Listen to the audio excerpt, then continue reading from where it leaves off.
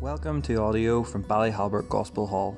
Listen in as we open God's Word and share how it should impact our lives. We hope it blesses you.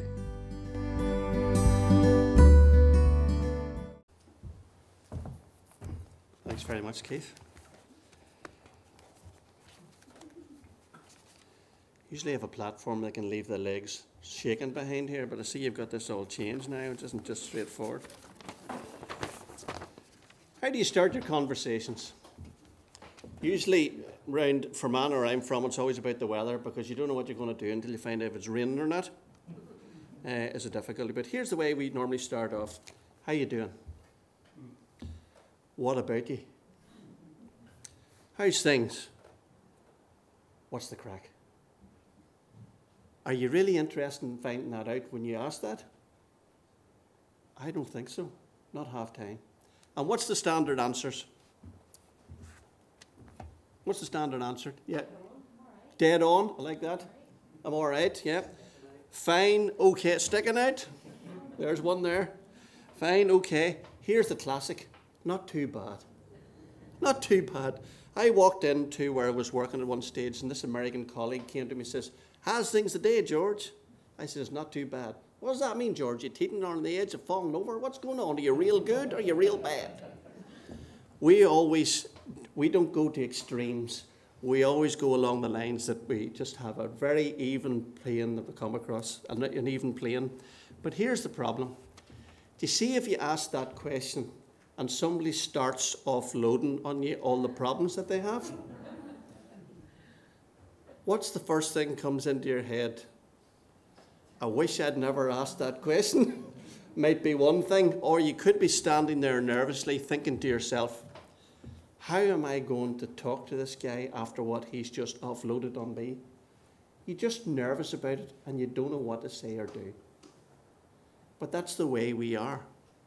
And I don't think we ever tell the truth. We're not truthful when we're asking the question, and we're definitely not truthful when we're given the answer, because you're not going to tell anybody your business. We're funny that way. But here's the thing.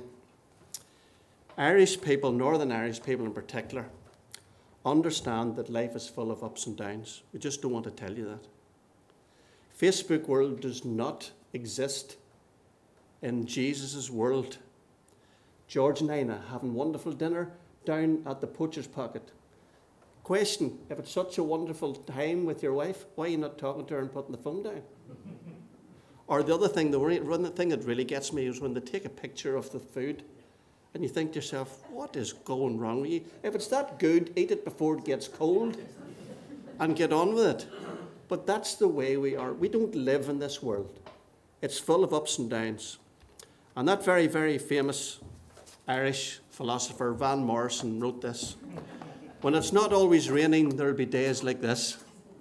When there's no one complaining, there'll be days like this. When everything falls into place like the flick of a switch, well, my mama told me there'd be days like this. And the second verse then goes on to say, when you don't need to worry, there'll be days like this. When no one's in a hurry, there'll be days like this. When you don't get betrayed by that old Judas kiss, oh, my mama told me there'll be days like this. And even Ronan Keating turned out and he said, you know what, life's a roller coaster and you've just got to ride it. We understand in Northern Ireland what life is all about. And it's not easy, no matter who you are. But I want to talk to you tonight about the Lord Jesus, and I want to talk to you about how he deals with individuals. We often thank the Lord Jesus for coming into this world and going to the cross to die for us.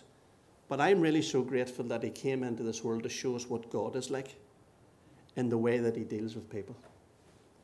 And I'm going to be reading from the Bible from Mark chapter 5, verses 21 on. Daniel, I'll not be doing any flicking. I'll refer to a verse and you'll have it here.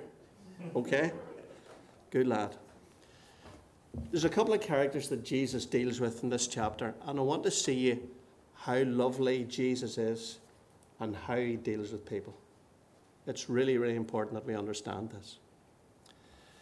In verse 21, we find this. Jesus got into the boat again and went back to the other side of the lake, where a large crowd gathered around him on the shore. Jesus gets off a boat. As soon as he comes off, a full-blown crowd in front of him.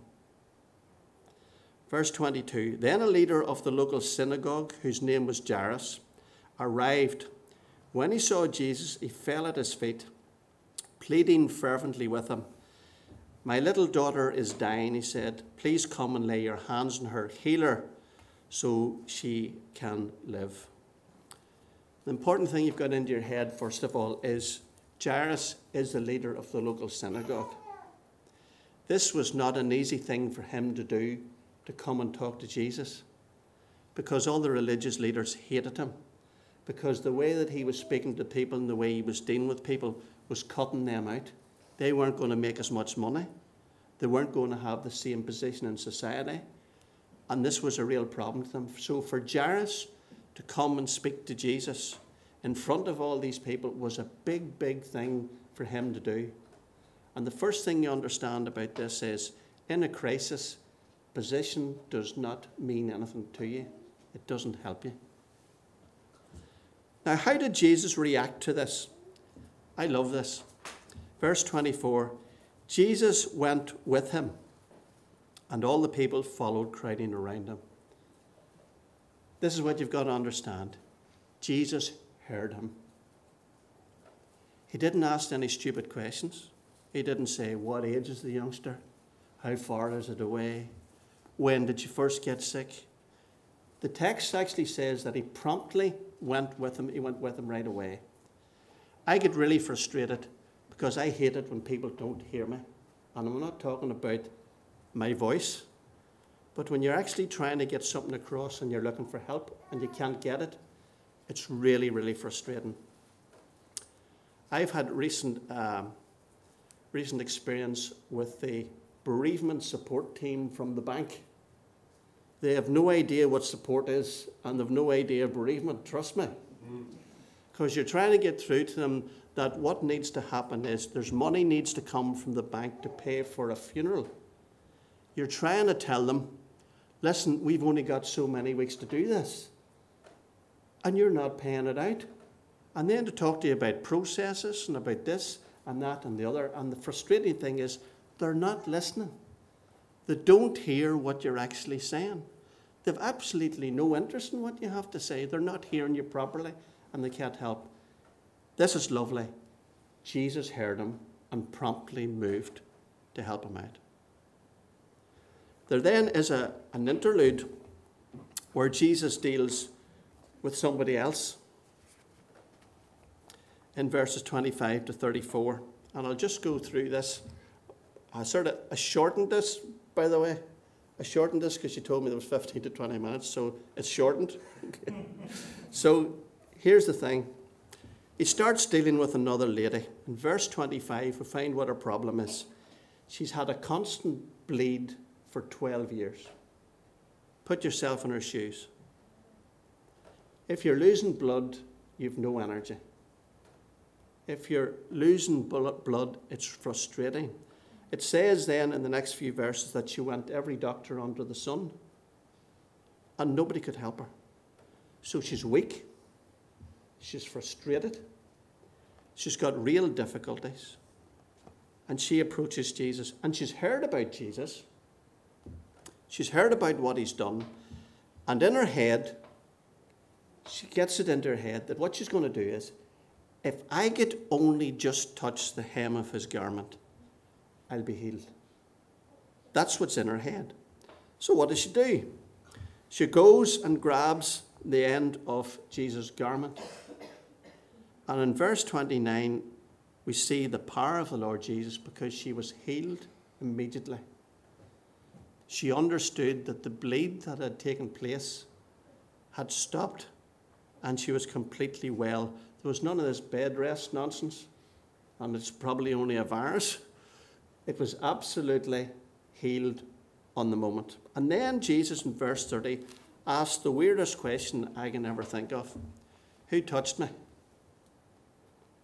You're standing in a crowd of people running past you. And he says, who touched me? There's probably about 100 people have brushed past him. Somebody's tripped over somebody behind and nudged into his back. And he says, who touched me? I find that a really strange question. And the second reason I find it strange is this is Jesus, the Son of God. He knows fine well who has touched him. But he still asks that question.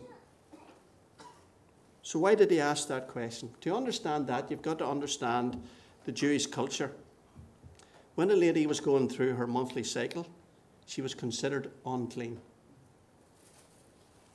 This woman has had a bleed for 12 years. She not only has had to deal with weakness, frustration, tiredness, inability to do things that other people can do, frustration in that nobody's able to help her, but she's had to deal with the fact that people consider her unclean and actually don't go near her, which is really, really sad. So Jesus asked, "Who touched me?" And then we find this lovely wee portion in verse 34. And it says this, "Daughter," now, get this into your head first of all. This lady reluctantly came forward. Jesus asked who touched. He's looking round the whole crowd. Nobody's coming forward. It's a nerve-wracking experience to come out in front of a crowd and say, actually, it was me touched you. She probably thought she was in some sort of trouble. The first thing Jesus says to her tenderly is, "Daughter." He treated her as one of his own family.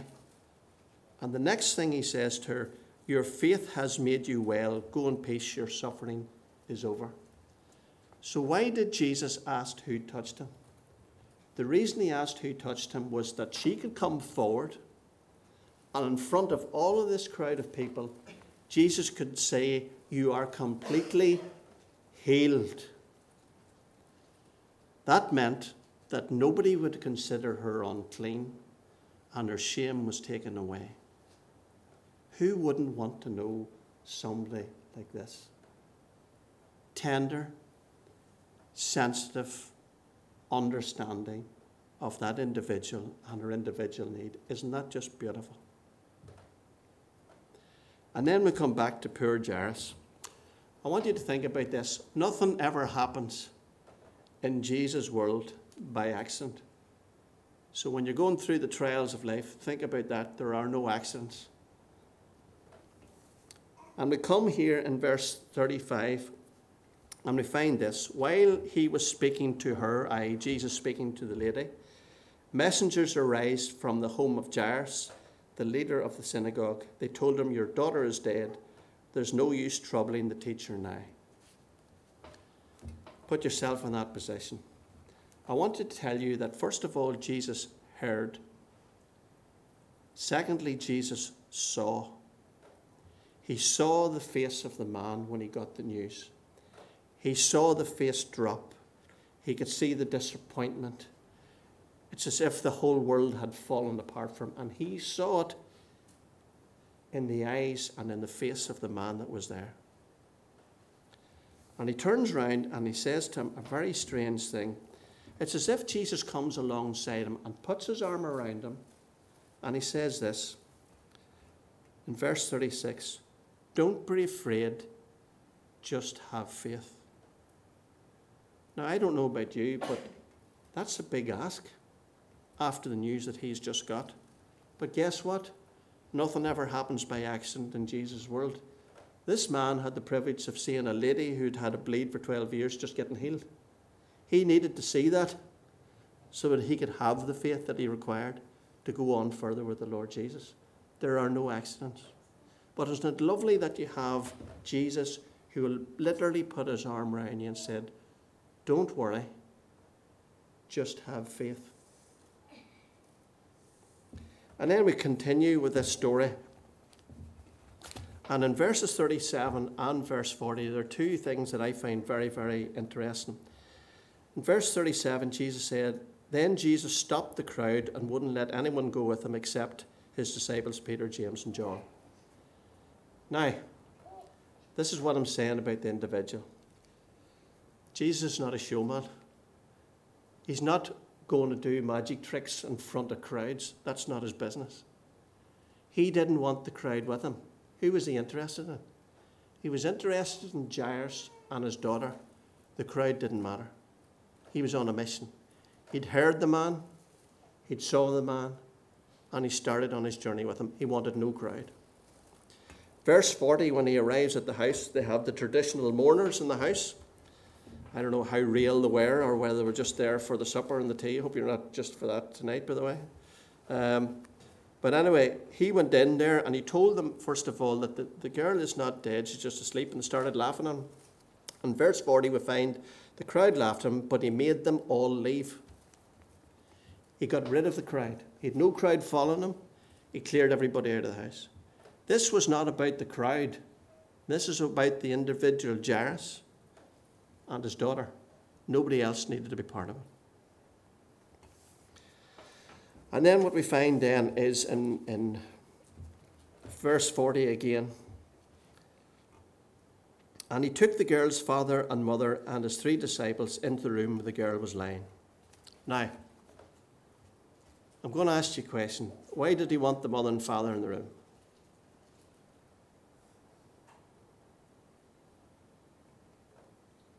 There's parents here. Why would you want to be there with your child? Yeah. So it doesn't look a bit weird, is right. Can you imagine a 12-year-old child waking up and seeing 3 or 4 complete strangers in the room with her? How do you think she's going to react? Eh? Not going to be too happy. The child might die of shock after she came back. Only joking. But do you understand what I mean? The sensitivity of the Lord Jesus. Mum and Dad, I want you in the room with me. The disciples need to be here to witness this. But listen, I need you in the room with me. When that wee child wakes up, she's got to see her mum and dad. Do you see the sensitivity of the Lord Jesus in this particular situation? So then we come to verses 41 and 42. And it's the little child, and he says, he's holding her hand, he said to her, Talitha cum, which means, little girl, get up. Now, I looked up the original in this, and I thought this was lovely. That word actually means little lamb. Now, I can't think of anything more difficult or more, what's the word I'm looking for? Give me a word. Tender, that's the word I'm looking for. Than a little lamb. He says, little lamb, get up. Tenderness of the Lord Jesus. Isn't that beautiful? Little lamb, get up. And we see the power of the Lord Jesus in this, verse 42. And the girl, who was 12 years old, immediately stood up and walked around. Now, if a doctor comes to the house and he gives you some medicine for something, he'll usually tell you bed rest for about 7 days, get plenty of fluids in, do all the bits and pieces. The power of the Lord Jesus in this situation meant she got up and she walked around. No bed rest. No alternative things that are required. The healing was complete at that particular time. The power of the Lord Jesus. We've seen him hearing people. We see him seeing people. We see his tenderness. We see his sensitivity.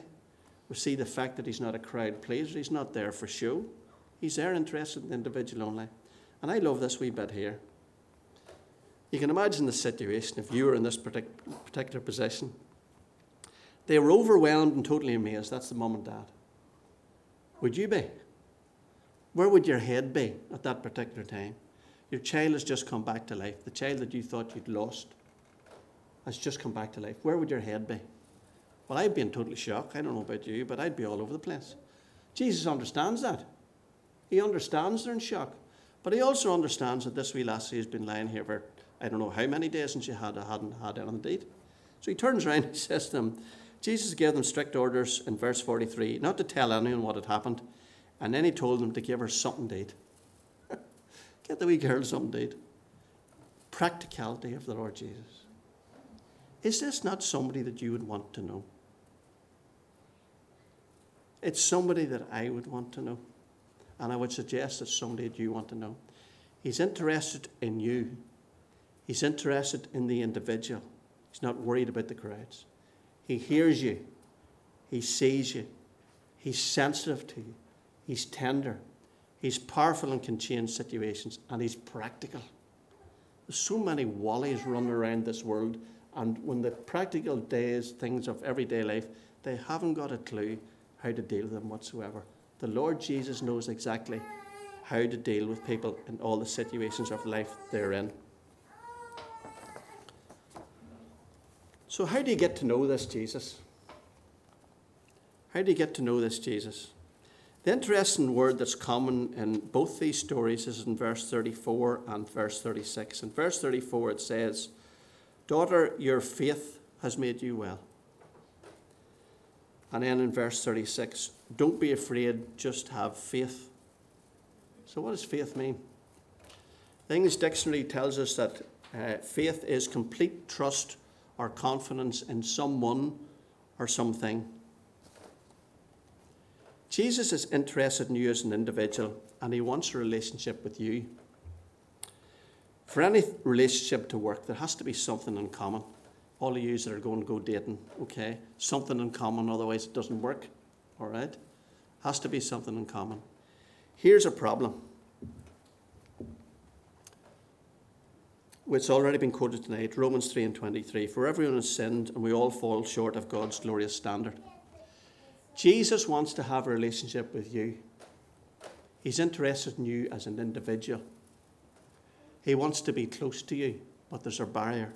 The barrier is your sinful life. Now, Jesus takes things personally, right? So if you're talking about your neighbour, that's somebody that God has created, so you're sinning against God. If you're going to work and you're claiming overtime that you haven't worked, that's your boss. Well, if that's somebody that God's created, you're sinning against God. All of those things that you do that you know are wrong because you've got a conscience that's been given to you, those are all sins against God. And he's a problem in that he can't come close to you in a relationship and be really close to you if all these things are a barrier for him getting close to you. But he made a way for this to be sorted out. John 3 and 16, "For this is how God loved the world. He gave his one and only Son, so that everyone who believes or trusts or who has faith in him will not perish but have eternal life." Now, if somebody steals your car and he's caught by the police, what do you expect? Well, hopefully he'll get the car back. Yeah. It might be only bits of it coming back, but we'd see. But when you expect him to be punished, and you'll be really cross if he's not. Your children, this is a family service. Did anybody in this room ever have to teach the child to do something wrong? It's in their DNA. That's who they are. I remember our Julie at 10 months. 10 months in a walkie. Don't go near that fire, you get burned. 2 minutes later, I looked at her going towards the fire and looking behind to see where I was before she went in. It's in their DNA from a very young age. They always do wrong things. And as a good, sensible, responsible parent, when you're training them to be an adult, because if you don't get them sorted out in the first number of years, by 16, 17, you've lost control and you're not in charge of your own house. But the reason why you punish them is so that they know what is wrong, and you're also being helpful to them so that they can train to be an adult. Jesus, because of our sin, should punish us for the wrong things that we've done. But he's made a way to change that round. He went to the cross, and he took the punishment that we deserved in his own body on the cross. Our part then, Jesus has done his part. But he's given us free will. He's given us free will. We have a choice to make. You either accept him or you reject him. Our part is this. If you've fallen out with your wife, how do you get it back together again? The big word sorry is always helpful. But there's no point in saying sorry if you don't mean it. I've seen kids and you've said to them, now, listen, you say sorry to your sister for what you've done there. Sorry. You know it's not meant. All right? We have to say sorry for the sins that we've done wrong, but the sorry that we say is this: we're sorry for the wrong we've done and we don't want to do them again. We want to change our lives around. We want to turn and go a different direction. We want to repent. And we've got to say sorry to the Lord Jesus for the wrong things that we have done. The second thing we need to say is thank you. Thank you, Lord Jesus, that you went to the cross to pay the price of my sin, that you were prepared to take the punishment that I deserved. Thank you so much for making this possible for me. And the last thing we have to say is please come into my life, take control of it, and help me in the everydays of life that are always up and down. My experience is very simple. When I was a young person, I'd heard the gospel many times, right over the top of my head, interested, not interested. And then one day I was sitting in a meeting, and I don't know why, but the preacher said this thing. He says, you can get saved at any time, even in this meeting. That's what I remember him saying. And it was like a voice speaking in my head saying, George, this is your time. This is the time for you to put your trust in Christ, which I did. If you're sitting here tonight and the Lord's speaking to you, it'll be like a voice in your head. I always think of the old Tom and Jerry sketches, you know, where Tom's running around and he's got a guy with a harp on his shoulder telling him how to do right, and the guy on the shoulder with a fork telling him how to do wrong, and he's caught between the two. That's a very simplistic way of looking at it, but the point I'm trying to say to you is it'll be like a voice speaking in your head. And if the Lord's speaking to you, don't ignore it. And you can say to me, well, right, George, this is all very well for Jairus and this lady, and it's all many years ago, but is it real now? Well, I can say to you from experience, and many of you will have experiences. I understand what it is to face disappointment of failing your A levels as a young person, not knowing where the next step is, and how the Lord stepped in. I understand what it's like to go to a new job situation, join the place, go into a depot full of men that you've never seen in your life, not sure how to take your stand, how the Lord intervened. I can tell you as a married man, moving from Fermanagh to Newton Ards, wee bit of a gap, not knowing anybody, how the Lord undertook with the house that we went to.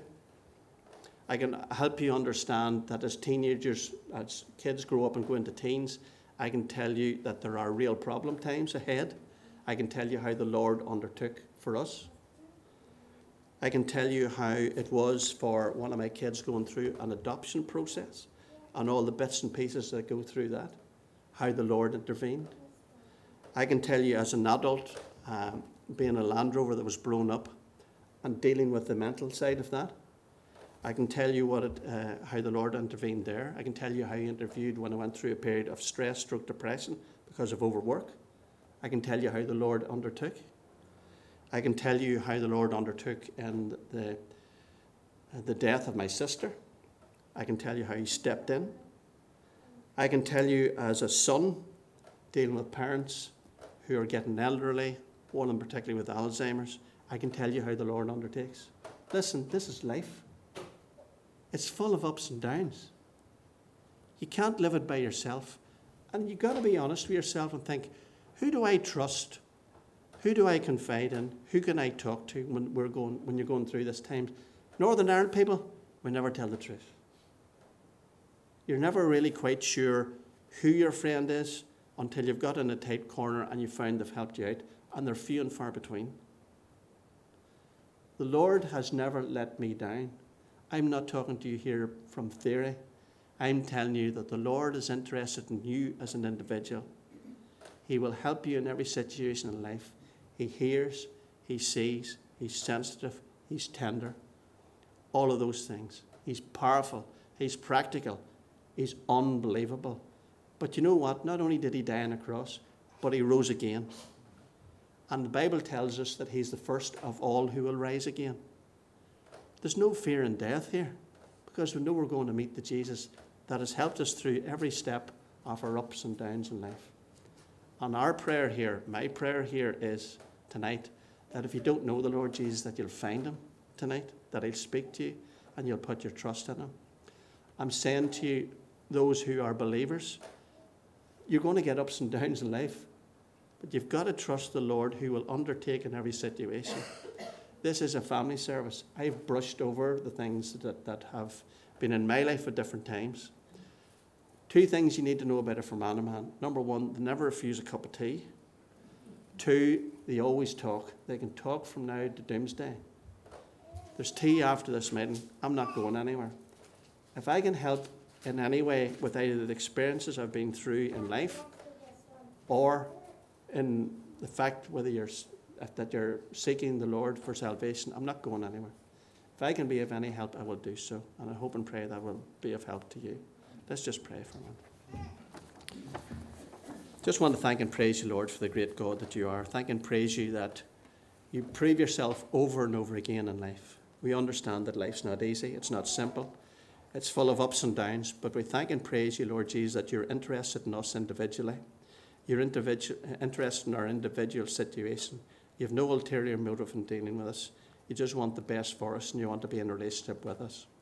And I pray, Lord, if there's any here tonight who don't know you, that you'll speak to them, that you'll speak into their hearts and that you'd save them and bring them to yourself.